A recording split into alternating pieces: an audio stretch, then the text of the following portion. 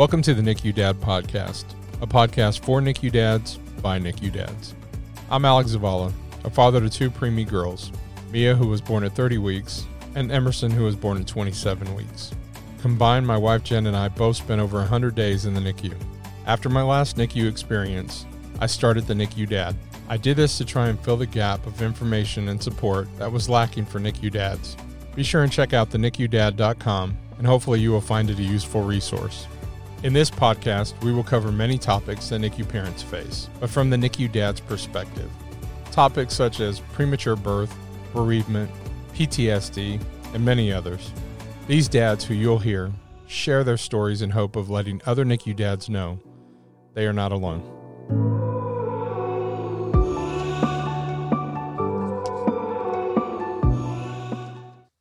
Every NICU journey is different and brings its own challenges. Balancing those challenges with other life responsibilities can be complex and difficult, especially when going through a long NICU stay. Those long stays can be a roller coaster, with prognosis sometimes changing one day to the next. Few NICU dads know this roller coaster better than Chris Cox. Chris and his wife Shayna welcomed their son Beckett in January of 2019. And after a 7-month NICU stay, Beckett was called to heaven. Chris blogged about his NICU experience as he was going through it, and he has now published a book about his son's journey called From Love to Loss, a NICU Odyssey. Chris is a web and social media professional and lives with his wife in Missouri. And today's guest is Chris Cox. And Chris, first of all, we want to thank you for being on this episode and sharing your story with everyone, and we really appreciate you being here today. Yeah, thanks for having me. Why don't you share your story with us and tell us what your NICU journey was like? Sure. So, like I said, my name is Chris Cox and my wife Shayna. We live in Missouri. Our NICU journey was pretty hectic, to say the least. We tried to have a baby for, probably about a year. We had our struggles, so we solicited the help of my wife's doctor. And they prescribed my wife Clomid, which I think she said was a kind of awful experience for a little while, but it blessed us in a few ways. We got pregnant about within a month, and I have to say those few months after that were pretty awesome. We were kind of riding high on happiness. I was super giddy. I'll never forget when she told me I was like still asleep in my bed.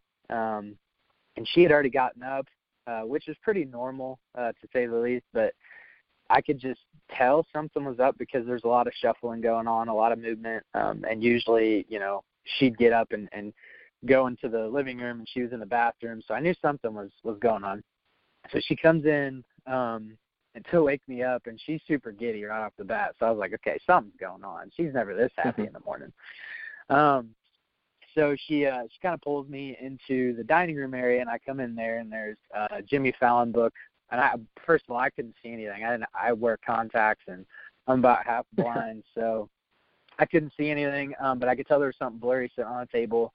I walk in there, and it's a Jimmy Fallon book that says Dada with a pregnancy test, and said we were pregnant. So we laughed, we tried, we pretty much jumped for joy because we'd been trying for so long. It was a blessing, honestly. It was pretty amazing. After that, I actually was supposed to golf with my dad and brother that day, and I'll never forget that part because I was like, it was just one of those days that like I couldn't stop smiling, but of course I like couldn't tell them yet because we hadn't told the family, so it was kind of weird. I was like having to conceal it. I'm sure my dad was probably like, "What is wrong with this guy?" But, yeah. But no, so it was a blessing. A few months after that, we kind of went in for routine ultrasound, and we were sitting there, and, we saw him on the screen. He was moving. He had a great heartbeat. We looked over, and there was a little bit of uneasiness on the ultrasound technician's part, so we were kind of like, well, we don't really know what it is. We had a follow-up with our doctor right afterwards, and it was just down the hall. So we went down the hall, and, we go down there, and I can't remember. I don't think she came in. If she did, she came in briefly and then left real quick.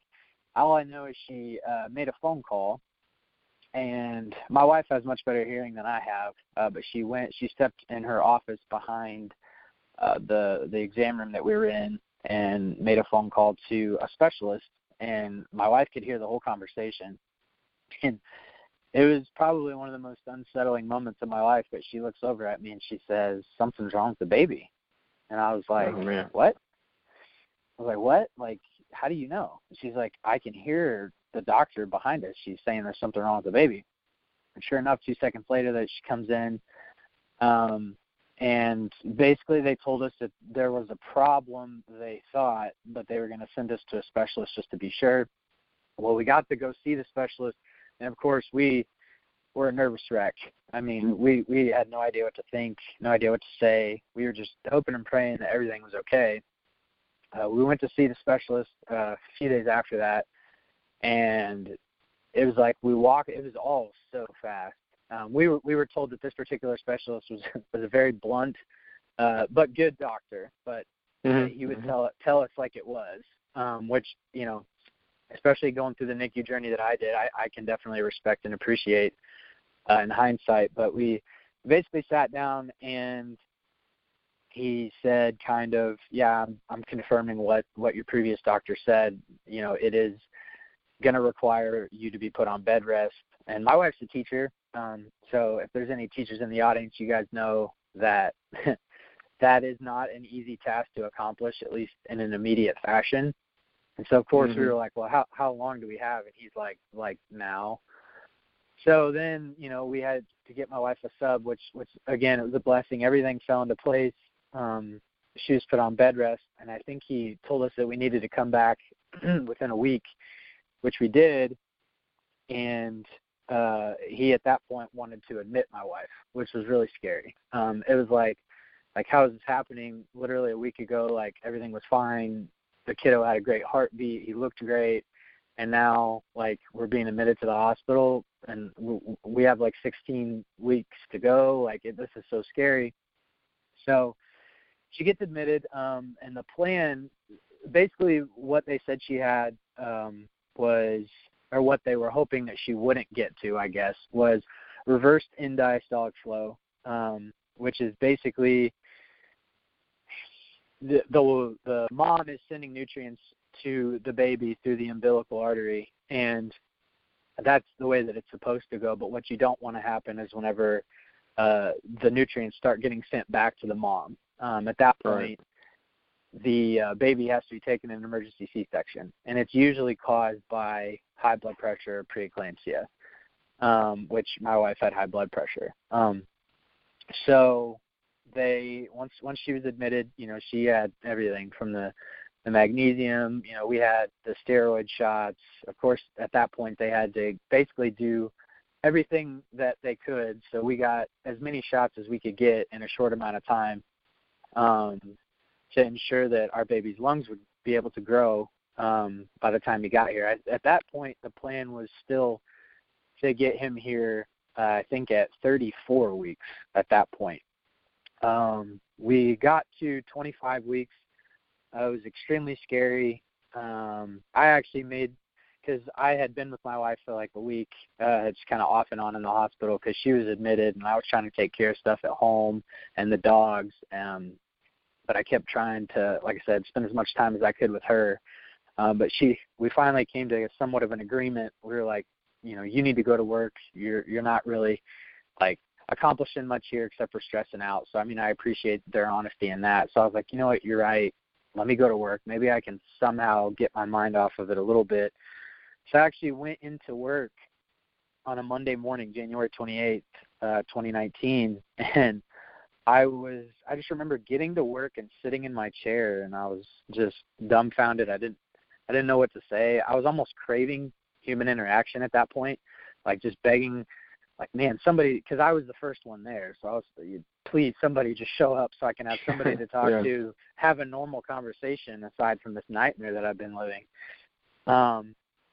So someone finally did show up, and, we kind of talked, and, they asked me how Shayna was doing, and, I told them and everything, and they told me they were praying for me. And I got a call about, I want to say 10, 15 minutes later. It was still really early in the morning.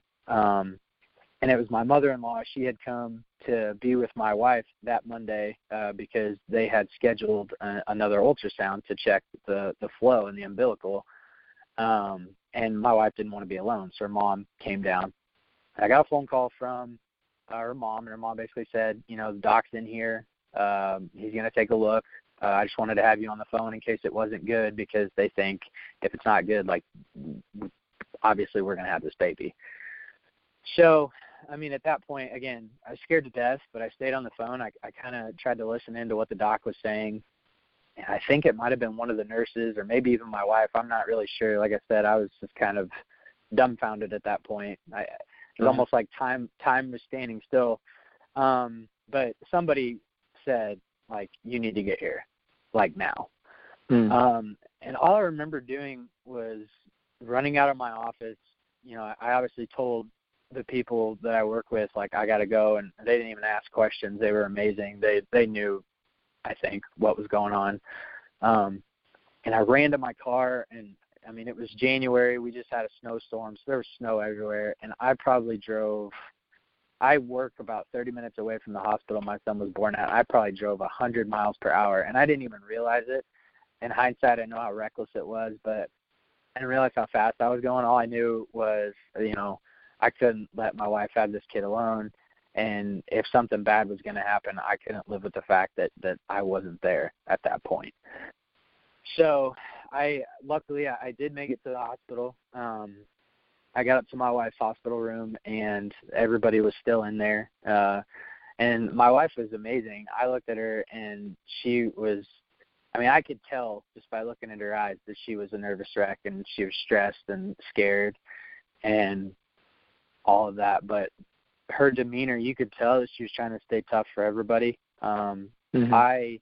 It was almost contagious, except for I was shaking. She was much tougher than I was. I was freaking out, asking everybody if everything was okay. They kept assuring me that, essentially they didn't know. They just knew that the flow had reversed like they anticipated, and that we needed to take the baby in a C-section. So, it seemed like it was hours later, but I think it was probably merely minutes later. They finally did take us back, and they started the process of the C-section. And the medical staff were amazing. The whole time they were worried about my wife and I, trying to get us to stay calm. The docs were, asking us about our journey and telling us that they would pray for us and stuff like that. So it was really awesome.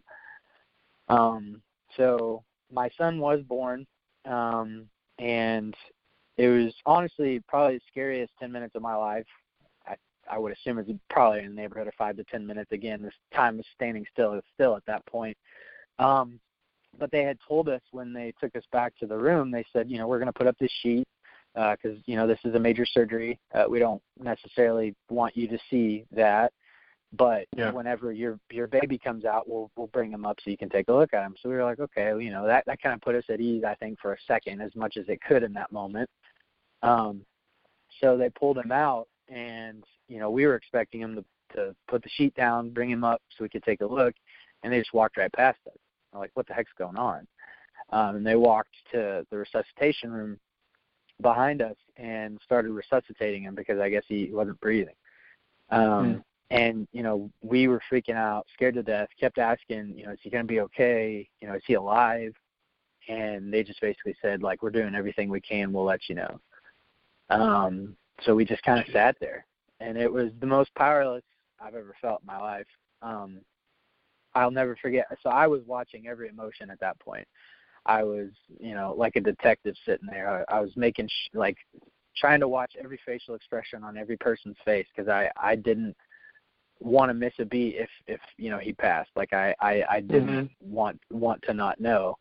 And I'll never forget, I was staring in the resuscitation room, and I saw a smile creep across one of the nurses' face, and it was like relief just poured over my body.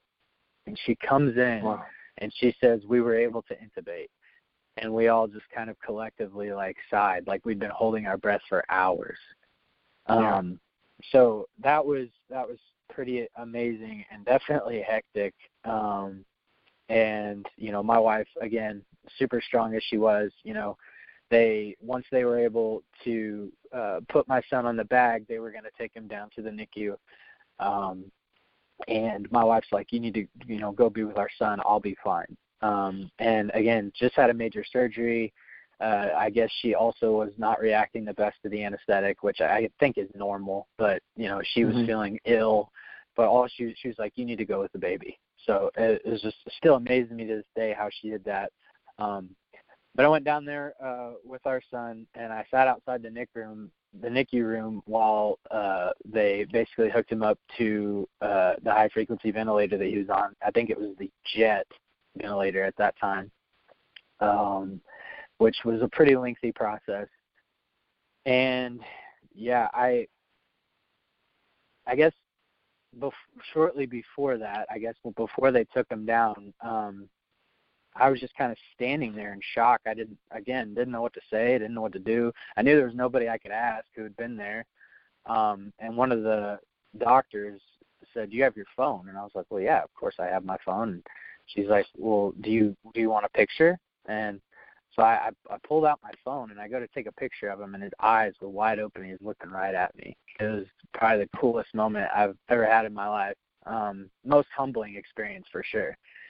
And then they handed me these pair of surgical scissors, and they go, "Do you want to cut the cord?" And I was like, "You mean I can?" Because, he was born at a pound, 4 ounces. So, I knew that he was fragile and barely hanging in there. So I was like, you guys are sure you're going to let me do that?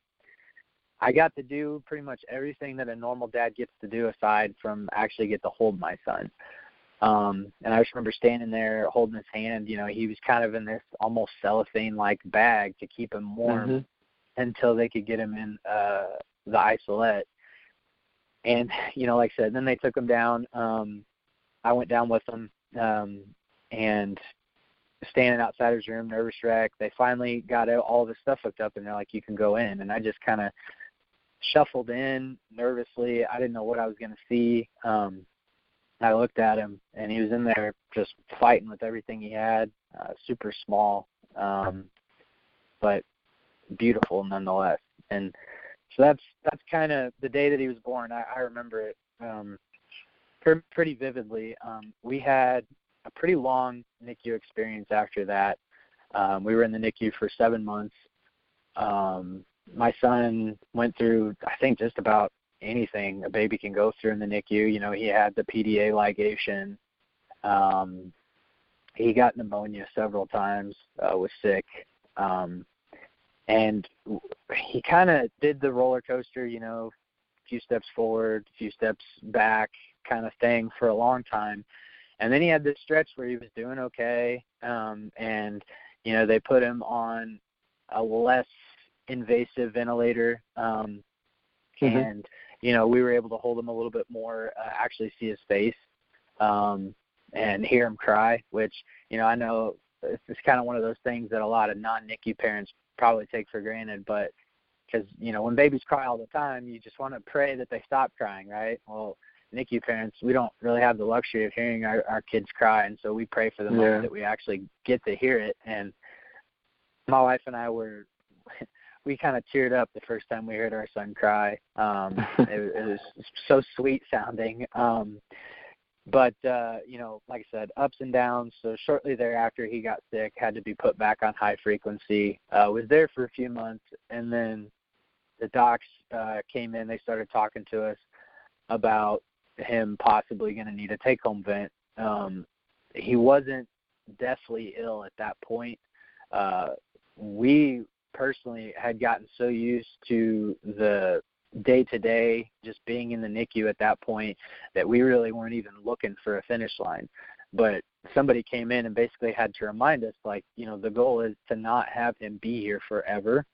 And so have you guys thought about putting him on a take-home vent? Because he will probably need one, and it's not permanent. He'd only have it for a couple of years, that whole thing. And so my wife and I were like, again, we weren't even seeing a finish line. So to be able to somewhat visualize one in our head for the first time, we were like, yeah, can we do it today? And, of course, they were like, no, you cannot do it today. But we were just looking for some kind of closure to the situation. We just wanted to bring our son home. Now, so in that 7 months, was he hitting the milestones and everything? Yeah, so it was actually kind of cool. The hospital where we stayed at, they had like a school bus, a little graphic that had different like lights on it, and red represented that he was far away from that goal, and green represented that he had reached the goal, and I think yellow was that he was somewhere in between. And so obviously for breathing, he stayed at red most of the time that we were there. Growth, he got to the point that he was doing really well, which I didn't touch on before, but due to high blood pressure, he had intrauterine growth restriction, or IUGR. So not only did we have the reverse end diastolic flow issue, but also IUGR. He was under the first percentile in terms of growth, so he was very, very small. So he kind of came into this world with a huge disadvantage right off the bat. Right. And actually, I wasn't in there for that part because I was down with my son. But I guess after my son was born, the docs brought up the placenta, and my wife said it was like the smallest thing she'd ever seen. It was not anywhere near where it was supposed to be. And they said that they were going to send it off and get it like biopsied and check on it and everything. And we never heard, I don't think, anything from that. But it was very small compared to what a normal size is. But yeah. Did you have any more questions for me? Well, on going back in, so I want to go back to kind of the beginning and especially those first few weeks in the NICU, and what that was like with him being so fragile in the beginning, and mom obviously recovering. What was that like? How long did it take mom to get in and start getting in and seeing your son and you guys getting to that first week, that initial, sometimes people call it hell week, just because, that first week of the NICU is probably the hardest week. Yeah. Well, once again, the hospital staff were fantastic. I know the hospital that we stayed at, they really were looking at ways to utilize technology to get the parents closer to the babies. And so they used iPads, knowing that, obviously the moms were going to be up recovering from surgery and the babies were going to be down in the NICU. They knew that there needed to be some sort of way that they could communicate and see one another. So we were able to utilize the tablets and Skype or Zoom rather, and be able to like call them and be able to look at our son. But I was kind of, the first couple of days were kind of that grace period. He kind of was just there. There wasn't really anything wrong. They call it the honeymoon period, I think, in the NICU, where, when they come out and they're put on the ventilator at first, you don't really see the shock of being out of the mother's womb yet. It takes 24 to 48 hours for them to get to that point. So I think at that point, my wife and I, we just looked at each other and we're like, have you slept? No. Have you slept? No. Have you eaten? No. Have you eaten? No. And it was just kind of like, well, maybe we should do that now that we kind of have a second to breathe, even though we still probably felt like there was a huge boulder on our chest. At that point, we finally were just like, maybe we should try to do that. But I just was I know me personally, and I can't speak for my wife or any other NICU parent just other than what she's told me, but I had so many questions and so many people standing around me that I just was like, I was so overwhelmed that I didn't know what to say. Like, I knew the questions in my head, but I didn't want to sound like, and this is that, I think, male bravado that a lot of men feel that they have to kind of project, but I didn't want, like, my son was just born in the worst of circumstances.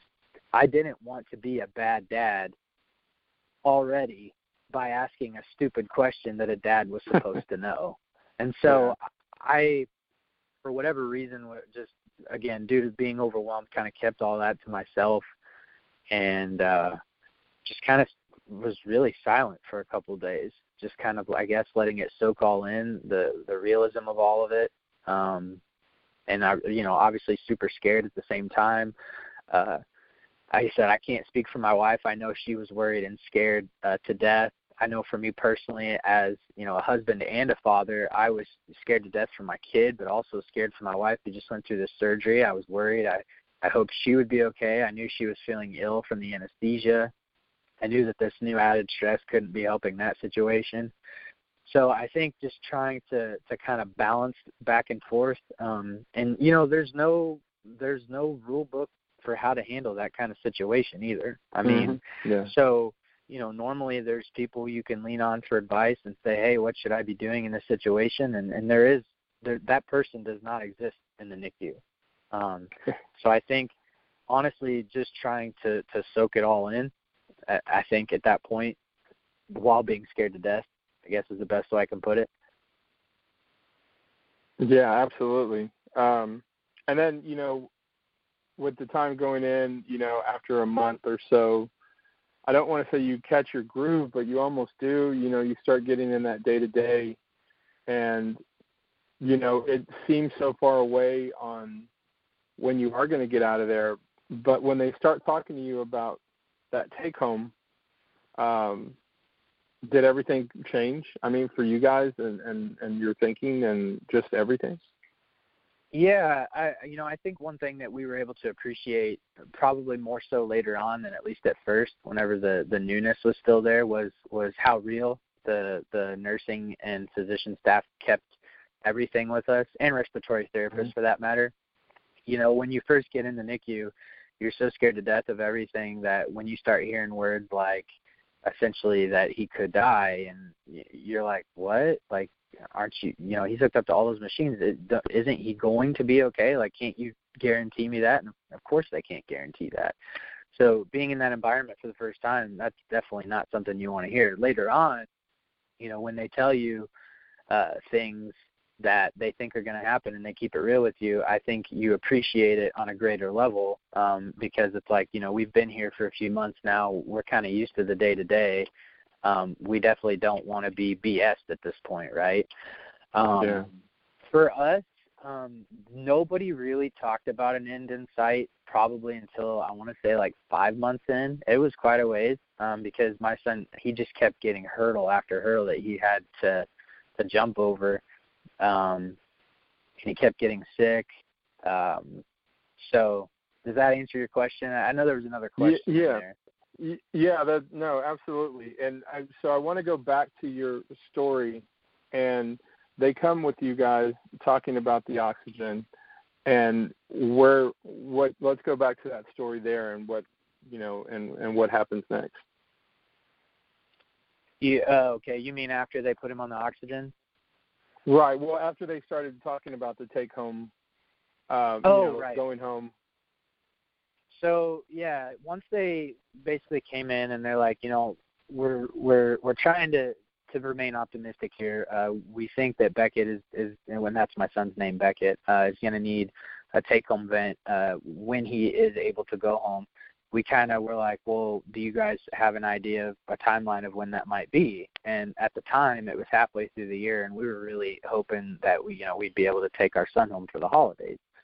And they obviously didn't tell us that. They won't tell you that because they don't want you to get your hopes up. But they said essentially that, well, if we can get to this point, we think that it would be a really good idea to have the surgery to put a trach in so that he could, start going through the motions of getting a take-home vent. And I know personally, the town I live in Missouri, it's pretty oversaturated with people and not enough home nursing to accommodate for that amount of people. And so they kind of warned us up front, like, hey, if he gets a take-home vent, there's a good chance that even if he is ready to go home, he's going to have to sit here in the hospital and wait. And, we were like, man, that really stinks.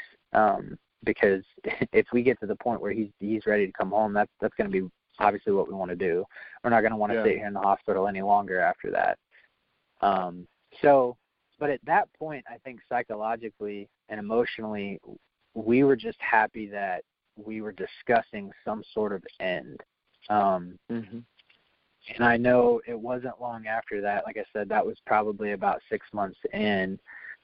My son started getting sick. And he was sick for, I want to say, like a week. And then he got a little bit better. And then I'll never forget, it was a Sunday, I believe, August 18th. My wife and I had got up pretty early, and we had gotten used to the nurses were probably sick of us, but we had gotten used to calling every few hours just to check and make sure our little man was okay, because we were fortunate enough to not be too far from the NICU, and I know some parents have to be hours away, and I can't imagine what that's like. For us, like I said, we weren't that far, but we still, even when we weren't there, called and checked in on him constantly. So we called, actually I think the nurse called us at like 6 a.m. And of course, every time they call, your heart drops because you don't want it to be something bad. And she calls and she basically said, like, Beckett's doing fine. We think you had a really good night. He seems to be taking a turn for the better. And so we were like, thank goodness. Like I said, this is like 6 a.m. on a Sunday, so we of course, when we heard the phone ring, we freaked out, but then we were like, okay, well, maybe we can lay back down and get some sleep. So that's kind of what we tried to do. Did that for like a couple more hours, and then the phone rang, and it was my son's doctor, and doctor called and basically said, hey, we think you guys need to get here. Beckett is taking a turn for the worst. We're not sure if he's going to make it. And I know for me, hearing those words for the first time in that context, it made it extremely real. And I think I was a little angry and just wanted to take it out on somebody, frankly. And there wasn't really an outlet for that. I had a lot of questions, like how could he have taken a turn for the better and then immediately gotten worse? Like, that doesn't just happen. What happened? I just had a lot of questions because I hadn't been there. I felt resentment for myself for not having been there. I was scared to death. But more than anything, we knew that we needed to get there. So we threw on our clothes and got up to the hospital. And when we got there, he didn't look good. He's white. You could tell that is having some difficulty breathing. Surrounded by medical staff who were all fantastic. And to this day, I am sorry probably for the way that I sounded that day, but I was so scared and, again, didn't know how to act. And we basically got there and we're there all day with him. He'd have momentary lapses where it seemed like he might possibly get over it and then just revert back. And then I think it was kind of mid-afternoon-ish.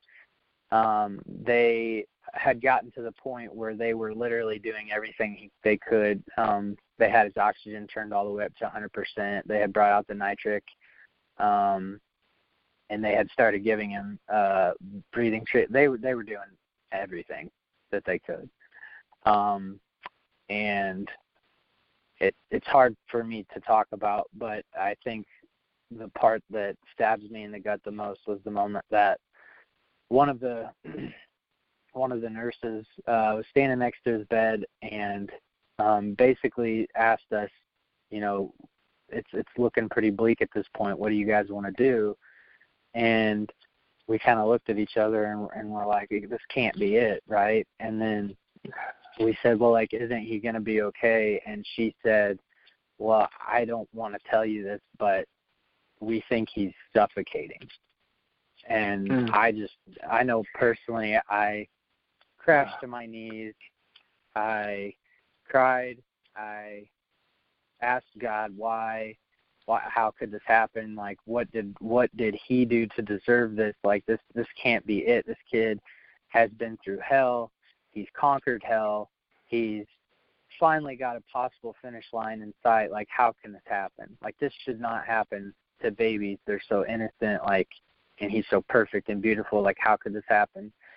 And yeah, I mean, basically after that, they asked us if we wanted to turn off the machines, and we didn't really know how to answer. So they kind of said that they were pretty sure he was going to pass and that we needed to kind of come to terms with that and figure out how we wanted to go about it at that point. And so we decided to shut the machines off, and one of the docs asked us if we wanted to hold him with no equipment attached, and so we got to do that for the first time. He was baptized, which was, an amazing moment as a father for me to be able to see. I just wish it, weren't under that circumstance. But at that point, we went ahead, and because I know leading up to that point, it was almost like we tried to protect our family from what they might see if they came into the NICU. So we tried to schedule time that our family could come and see him.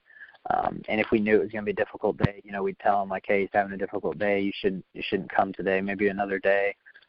But then I know at that point we just were kind of like, please just go get our family. Like, this is probably going to be it. Like, just go get our family. And they were already all there, and they came back, and we kind of just held him and all and cried for several hours, I think, and he finally passed at that point. So pretty rough. Man. That's tough. And I know again, no rule book on this kind of thing, but I think one of the harder things for me was, not only did my son pass, but now I'm sitting here and, like, I'm seeing his body and obviously no life. Like, I've been around people who've passed before, but when you're holding them in your arms and it's your own kid, it's like a part of you is dying. And to look down and see my son turning blue, and it just was one of the hardest things, the hardest thing that I've ever done in my life. Yeah. I can't imagine.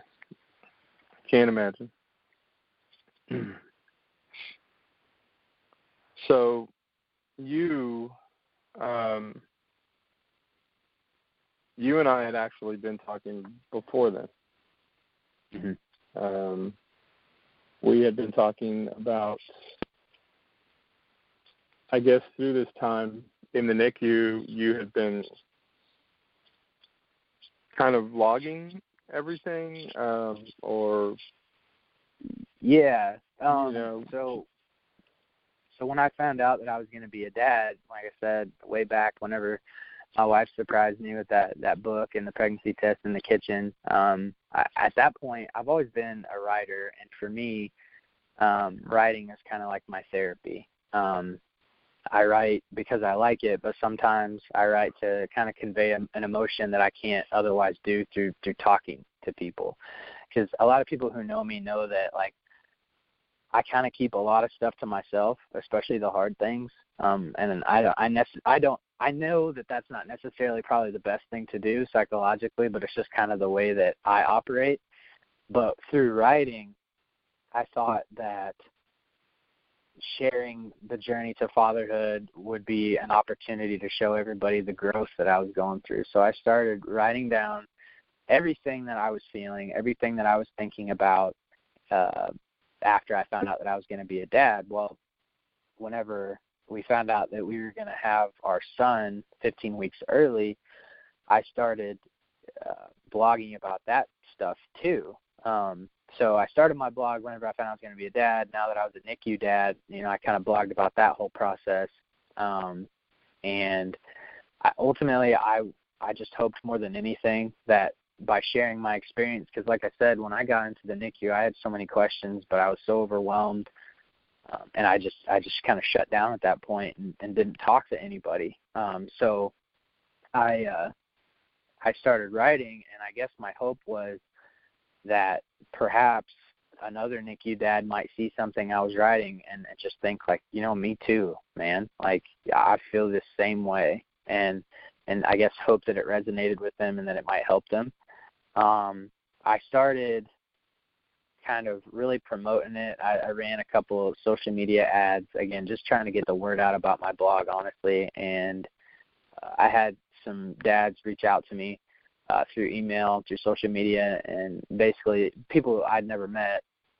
Because, of course, anytime you start a new project, you have all the people that that are like, man, like, you're doing a really good job. Like, I'm loving the stuff that you're churning out. And, those words mean $1 million. But when you hear it from somebody that you don't even know and they have no bias towards you whatsoever, to hear, I had a NICU dad reach out to me, and he basically said that an article that I had written had brought him to tears because he had gone through the exact same thing, but he felt so isolated from his family and his friends because they didn't know how to help him. And, you know, he felt like he had to be this all-American dad who was, you know, essentially the protector of the family. And as any NICU dad knows, that's an impossible burden to carry because you can't be the protector in that environment.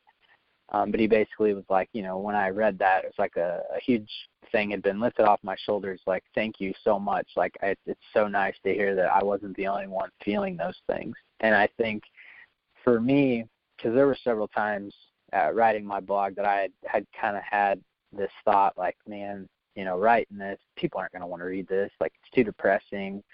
And I just felt like giving up. You know, I had more important things to worry about. But after hearing that guy say that, I think is what really kept me going, writing, because I wanted to help somebody who might be going through what I was going through. Yeah, and actually that's how you and I kind of came across each other. And we actually had talked about doing the blog, about doing the podcast and having you in here. And normally on the podcast, I think guys that are in the NICU are already focused on the NICU. And so, but in talking to you, I was just, you know, amazed at how well you were handling it, and kind of where your head was at. But, you know, and I think the part that I want to put out there is that we were actually scheduled to do an interview for the podcast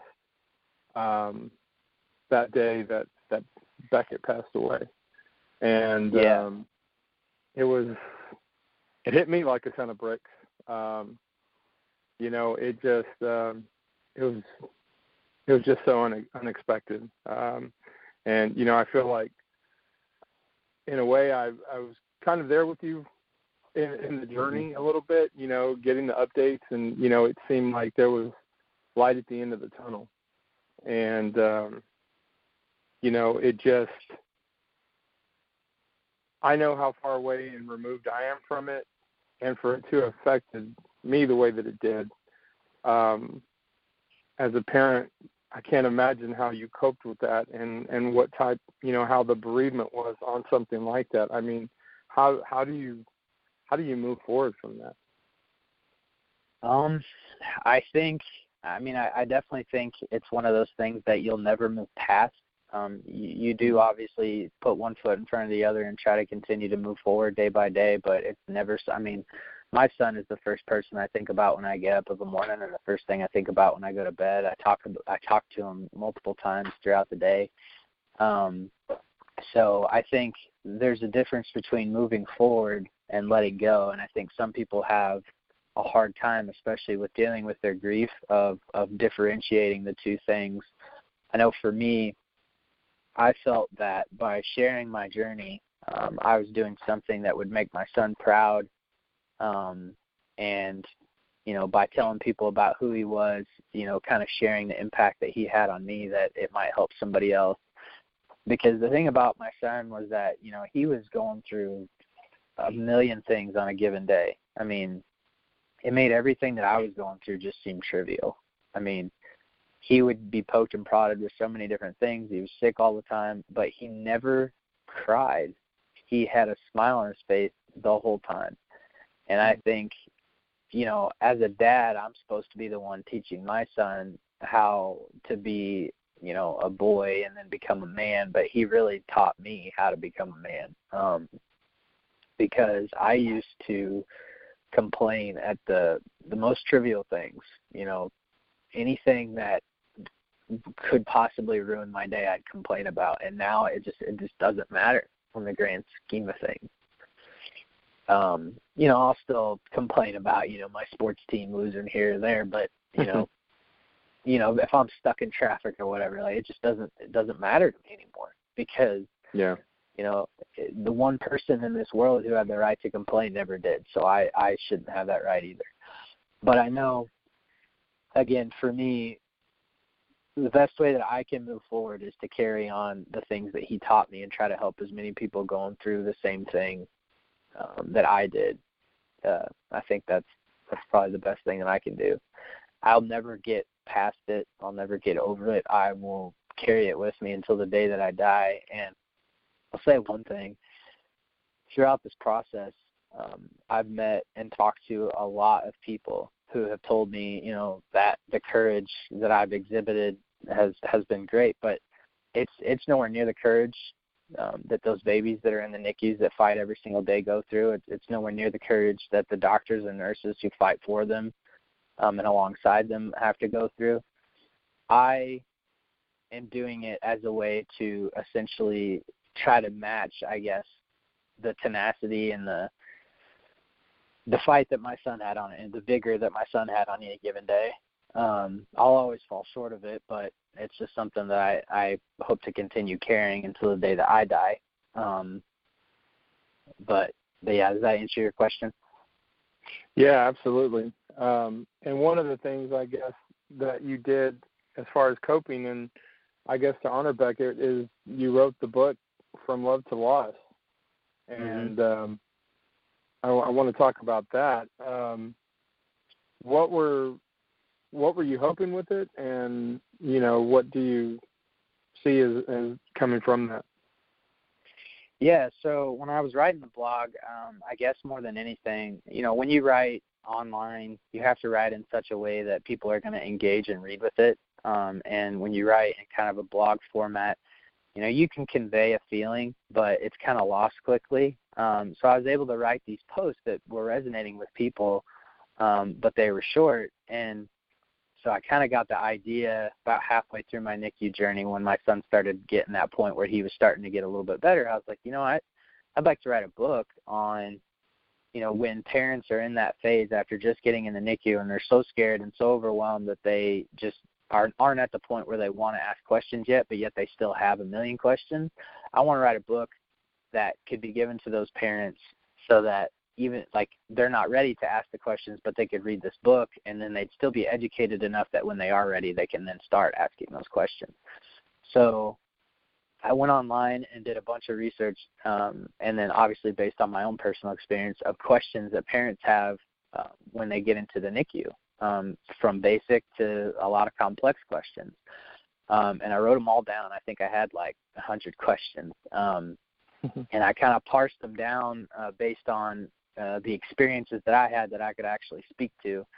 And I came up with an outline for a book, and I just started writing at that point. At that point, I started writing less for my blog. I think at one point I was writing a post a week on my blog, and I kind of cut it back to a post every few, and then after that it was a post a month. But I started focusing more on the book. But then, so I think I had written 5 chapters that was about kind of how to approach the NICU, I guess, like a NICU playbook, if you will, for parents. And then at that point, my son started, getting sicker and sicker and sicker, and up until the point that he passed. And I think the book kind of evolved from there for me. I write because it's kind of therapeutic for me. So I just continued to write about the things that I was feeling while he was sick, up to the point of losing him, and then even after losing him, and kind of how I was drawn near to my faith and Jesus Christ. I started reading the Bible again. I've always been a Christian ever since, I was a boy, and I used to go to church every Sunday. But and I'll always be a Christian, but I had grown apart from the Word and going to church. Mm-hmm. And I think one thing that this process showed me was how close to death and life that you could possibly be. It's in that NICU. And so I was drawn near to Christ, and I started reading the Bible again and got really in touch with my faith. And I think the end of the book kind of exemplifies that. And yeah, I wanted, that book is I guess what I want my son's legacy to leave for somebody, in the hopes that it can help them, is everything that I went through. Well, I think you did an amazing job, and I think he would be really proud of you. I love it. Well, thanks. it's definitely a NICU must read. I mean, there's not a lot of stuff out there, and hopefully that'll start changing. But I definitely, I think it's something that can help a lot of people. Now, with being in the NICU for 7 months and everything that you experienced, what is some advice you would offer current NICU dads? Let's say guys that are in for the first week, or also guys that are in for month number 4. I think probably the best advice that I can possibly give to parents, but probably dads in particular, is that it's perfectly okay to not be okay. You do not have to shoulder the burden of being the protector all on your own. It's okay to admit to yourself and to your family that you're not mentally in a good place and that you need some help. And I think it's imperative that you do, because when you get to the point that you are mentally well, it's the best point that you can be mentally well for your family and for yourself and for your child. And I think when I got to the point in my journey that I came to that realization, it was probably shortly before my son passed. And then obviously I kind of had to reroute my thought patterns at that point. But I was in a pretty solid place whenever we were looking forward to possibly bringing him home and getting him on the take-home vent. I was in a pretty good place. So I would say that it's perfectly okay to not be okay, and admitting that to yourself and to your family. Absolutely. I agree with you 100%. Well, Chris, I want to thank you for being on this episode today and sharing your story and your experience and just, talking about Beckett, and I just appreciate it so much, man. And I want to welcome, thank everybody also for listening to this episode of the NICU Dad Discussions, and we just really appreciate it and want to thank you. And want you to, continue the good work that you're doing, man. You're doing some good stuff out there. Absolutely. And hey, man, you too. I know maybe a lot of the listeners out there don't know, but this guy does a ton of work out there for NICU dads as well. So keep up the good work that you're doing, and we'll definitely stay in touch. Thanks for having me. No problem, man. I appreciate it. Thank you for listening, and thank you for your support. Once again, please take a look at thenicudad.com. We continue to grow the list of resources we are bringing NICU dads. To my fellow NICU dads, good luck, and remember, you are not alone.